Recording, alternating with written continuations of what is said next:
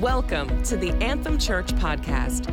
Our desire is to transform lives through authentic experiences with God and with people.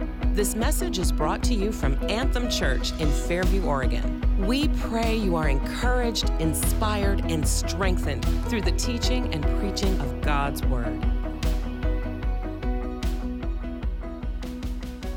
Good morning, Anthem. I am so excited to share this word with you today. We're going to be going through a series of talks called Heart Conversations, and today we're going to be focusing on God using moments of isolation to shift our perspective. This heart conversation is going to be entitled, "What Are You Doing Here?" In January of this year, 2020, there was a moment where I was in starting my third month of training to attempt to run in the World Masters track and field in Toronto this year, which, because of things that have happened, it's been canceled. However, I was training really hard, and I had this situation happen where I found myself in the ER. I was in the emergency room, strapped with all kinds of equipment and stuff connected to me, and I was just in a panic that was the last day, like that was the end of my life, and I just remember the feeling of panicking and also just feeling like, oh my goodness, I'm alone in the hospital. And I could not help but ask the question, I'm not that old, what am I doing here? And I'm healthier than I've ever been before and making the right choices. How did I get in this situation? And I remember the hardest part of it all was not knowing when I would get out of there. I just had no idea when they would release me or let me go. And I'll say the mental war that was going on was actually worse than the actual stay that I was in there. Midnight, 1 a.m., 2 a.m., 3 a.m., 4 a.m., in a room strapped to a bunch of equipment, just breathing and hearing the monitor beep.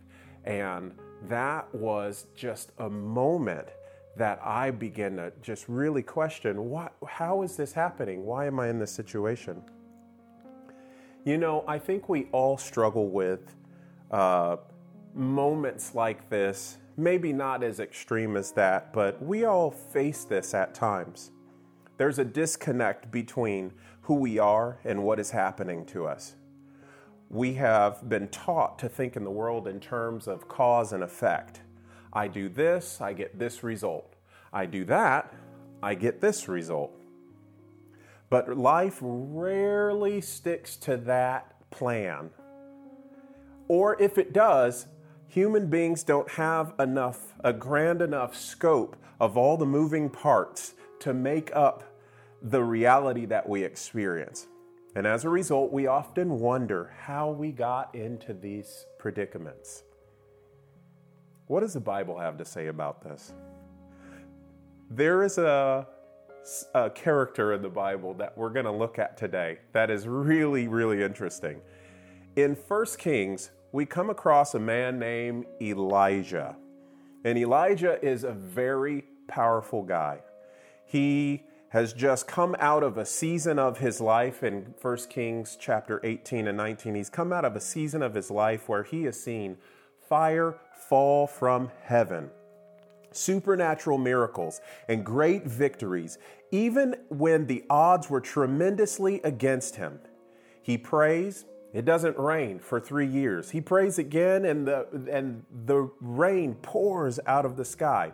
Chapter 18 concludes with him outrunning a chariot with just supernatural strength and ability. He's able to outrun chariots being pulled by horses from one city to the next. This sounds like a very eventful season. He was very aware of the presence of God and felt and experienced God's power and assistance to accomplish everything on his plate. One of his enemies actually puts out a hit on his life and says, like, if he's alive in 24 hours, and this causes him to go into a panic, and he begins to flee for his life. He runs for his life, and Elijah of the Bible finds himself in a social distancing situation. He finds himself practicing social distancing, and he finds himself alone in a cave. And when he gets there into this cave, God asks him a very simple question. What are you doing here, Elijah? Elijah responds with all the threats that he's facing and all the fears that he's going through, with the difficulties of his past, and he concludes that he is the only one left. He goes through this moment of great sadness and depression because he thinks that he's the only one left. He believes that that's the reason why he's there. Suddenly, he finds himself in isolation. He finds himself with going into this place of isolation. Maybe, I won't call it quarantine, but you could see the parallel that he has no time to prepare for. Now, what's funny about this is in our modern day, we have certain professions, say like an astronaut. If an astronaut was going to be preparing to go into space for an extended period of time, do you know that they take months and months to prepare them for the psychological effects of being alone, of being isolated, of not having other people with and around you, of not having that social and emotional interaction, that connection and touch. Yet, he finds himself suddenly in this place of isolation. There are countless studies that confirm what God says in Genesis. And it said, and what does he say? It is not good for man to be alone. The psychological impact of stress from being alone and its effect on health and our brain are far beyond what we could have ever imagined. At one point, Elijah even asked God to take his life away. He said, "It's enough.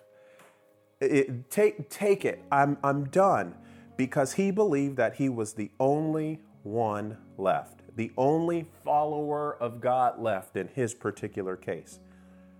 Have you ever felt like no one knew or understood what you were going through? I'm in this all alone. Even amongst people feeling like you're isolated, different, and alone. This was Elijah. And we pick up in 1 Kings chapter 19, verse 9, it says this: "There he went into a cave and spent the night, and the word of the Lord came to him. 'What are you doing here, Elijah?'" And if we take a closer look, let's just examine that for a moment. Was God actually asking to hear an answer? Do you think he was asking to to get an answer from Elijah to find out why he was there? Or do you think he was asking to get Elijah to examine his perspective? I will say this, when in the scripture, when God asks a question, it's often to reveal something about himself or to reveal something about us. For instance, Sarah, why did you laugh? This is one of the questions that gets asked in the Bible. He wasn't asking because he wanted to know. He follows up, is there anything too hard for God? Job, where were you when I laid the earth's foundations? Peter, do you love me? Jesus asked that to Peter. Do you love me? All of these questions are questions God knew the answer to, but instead he's asking these questions to begin to reveal something about himself or to reveal something about us in humanity. As a matter of fact, he asked Peter that question 3 times. Can you imagine being asked that question? Do you love me? Yes. Hey, Peter, do you love me? Were you not? Did you not hear? The answer is yes, of course I do. Of course I do. But in this idea of God asking questions to humanity, it really caused these people to have a shift in their perspective. As a matter of fact, as soon as Elijah answers the question, the Lord then responds by giving a set of instructions. He says, "Go out and stand on the mountain in the presence of the Lord, for the Lord is about to pass by." So Elijah goes out and to the edge of the cave and he begins to observe. And here's what he sees. The wind begins to tear through the mountains. It tears the rocks apart. It's such a strong wind. And then there is an earthquake. And then there is fire. The earthquake shakes the ground and fire burns up every single thing. And the Bible says, but the Lord was not in them. He wasn't in them. Now, if you think about Elijah, the prophet of fire, if you think about Elijah in his past, I can imagine that these big demonstrations were things that Elijah associated with God's presence. These huge things that were happening, but God was not in them this time. You know what? We are actually like Elijah. I wrote this. We are being challenged right now from our homes, right now, to evaluate how we have been experiencing the Lord. And I believe that God wants us to shift what we associate as being God from this season forward. God was not in the wind, though its natural effects were impressive. God was not in the earthquake, though Elijah felt the earth move, and God was not in the fire, though this was exactly what his very last victory looked like. God was not in it. And after the fire came a gentle whisper. He heard God outside of the noise, outside of the busyness, outside of the show, and outside of the fight. And God asked a second time, "What are you doing here, Elijah?" My question for you today is, outside of the threat of disease and everything that has unfolded in the natural, what do you think God has you in this moment for? What are you doing with this moment? Some would answer, getting a lot of Netflix watched. There are many individuals who are just trying to figure out ways to pass the time. And several conversations that I've had, people are like, "I'm so bored, I don't know what to do." And then there's other people that are actually working harder than ever. They have to be at work. They don't get any time off whatsoever. But outside of that, I want to ask the question, what do you think God has you in this moment for? God gave some very important instructions. He gave the next response. The next response from God was a set of instructions that I think that we can all grow from. Listen to this one.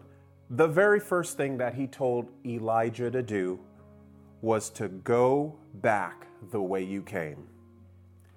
You know what that means? No more running from those threats. No more running. No more being afraid. It is time for you to step into a place of purpose and destiny, go back the way you came. Number 2, there are some leaders that God instructed Elijah to go and to anoint and to set into place, that there are some leaders. And you know what I hear from this? Number 2, there are some leaders that have not stepped into their destiny, and you are a necessary part of them being brought into their realm of influence and leadership. Number 3, he encouraged and told Elijah to go find the person who was going to succeed him, and it was Elisha. Listen to number 3. There is a person that is supposed to continue your work, waiting for you to call them. And they are out there working hard in a field that is not part of their destiny. These are important instructions that we can really grasp and learn from. Number 4, you are not alone. You are not alone. You just don't see all the moving parts that are involved in what is happening right now. The Lord said to Elijah, I have reserved 7,000 people. You're not the only one. There's 7,000 who have remained true to the Lord. So these are these instructions that God gave to Elijah. And so my question to you today is, what are you doing here, Elijah? What are you doing? What do you think God has you in this season for? I think there's a couple of aspects that we can grasp and glean from this.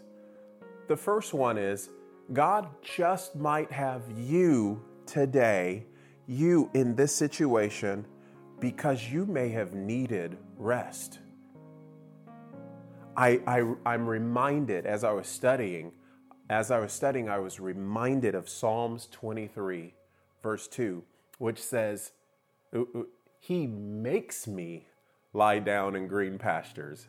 He causes us, makes us come to places where we experience rest.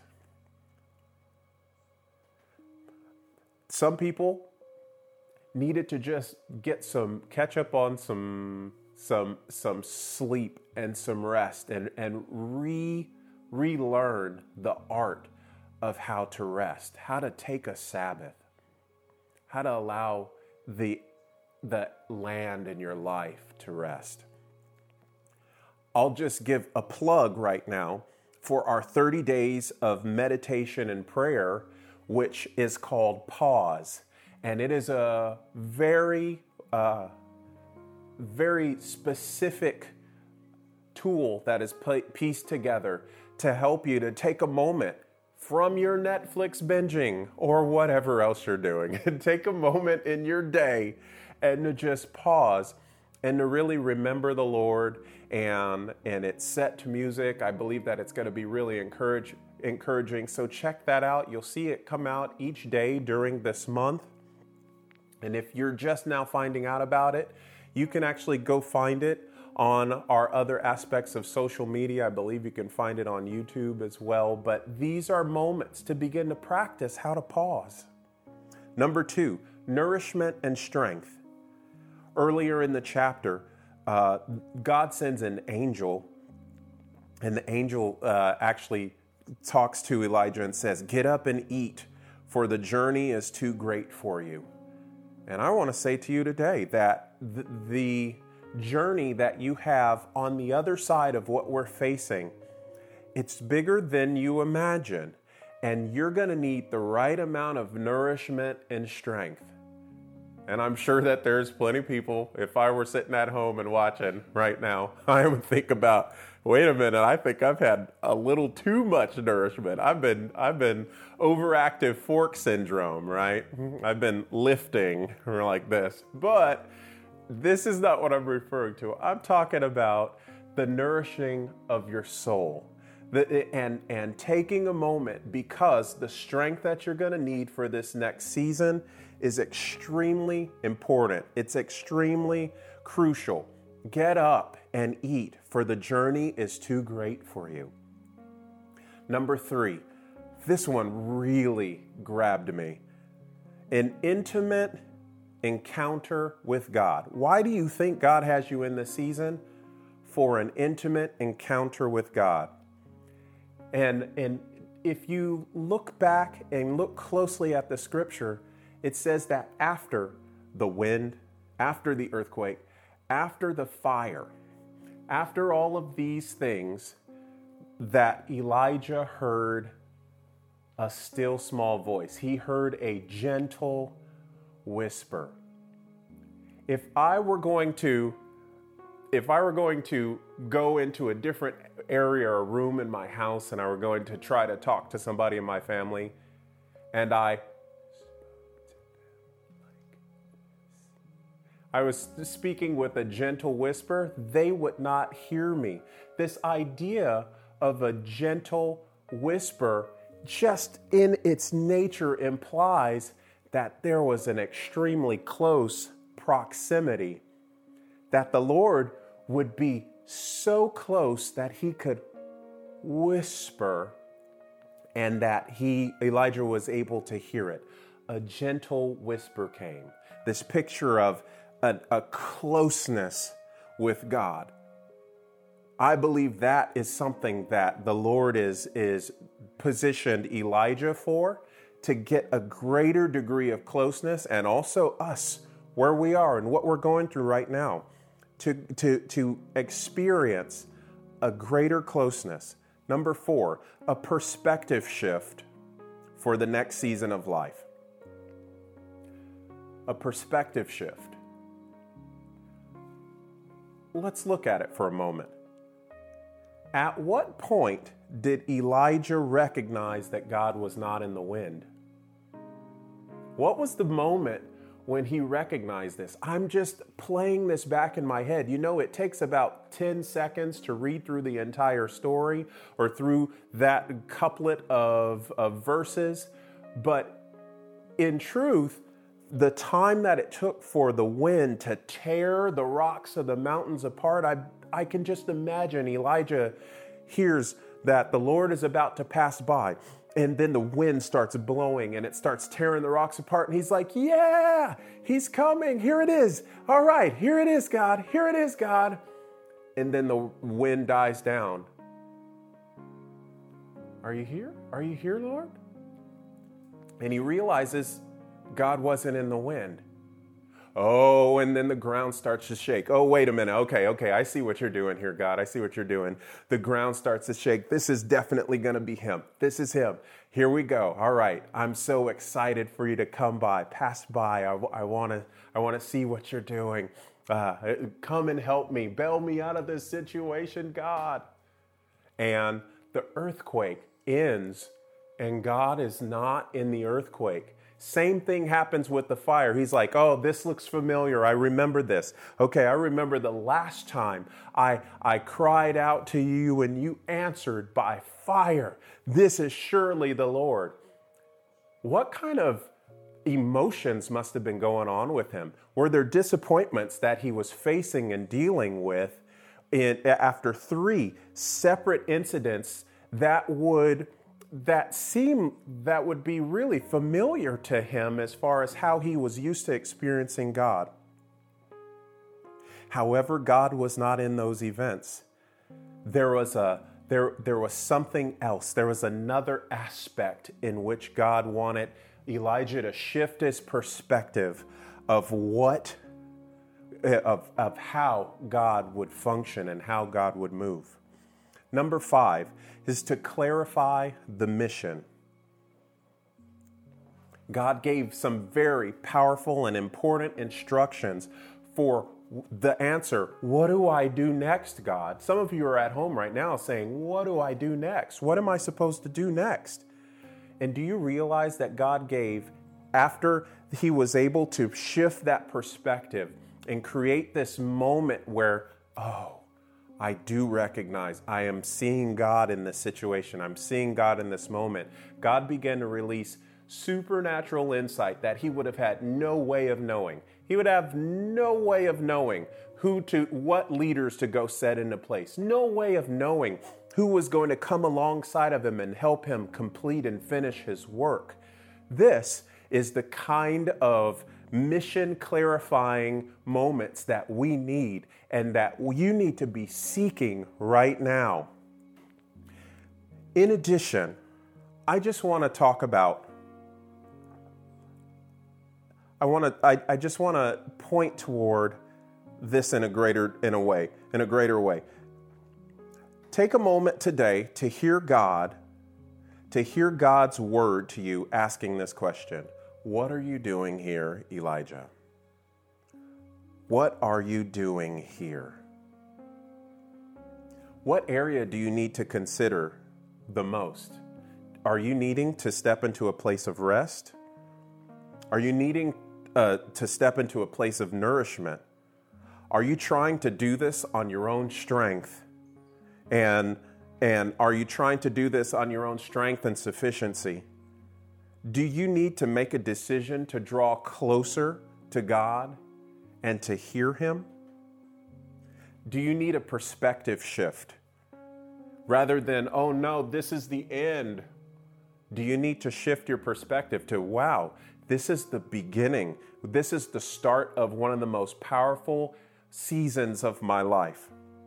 Do you need God to clarify, to bring back into your forefront of your vision what His mission is?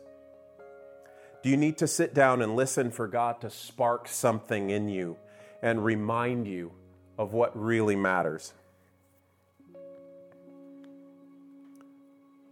How can we all live this out together?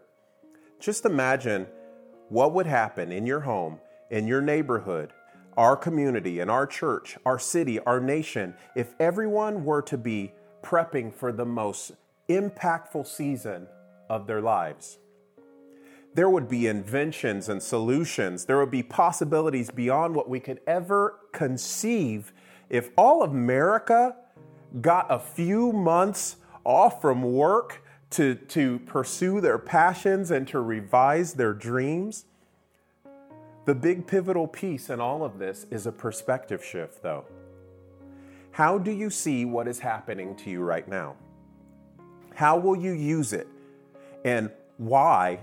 Ask yourself, why am I here in this moment? Why are you here, Elijah? Finally, finding God and hearing God where you haven't before. Finding God in your living room, in your car, your room, in your cave, in your kitchen, your backyard, your bathroom, you name it. Hearing the still small voice that speaks truths that are congruent with His word, His love, and instructing you on things outside of your own scope. You may be saying, I feel very distant from God. I can't hear the Lord, and I don't know why I'm here in this situation. Well, we're going to take a second and we're going to pray.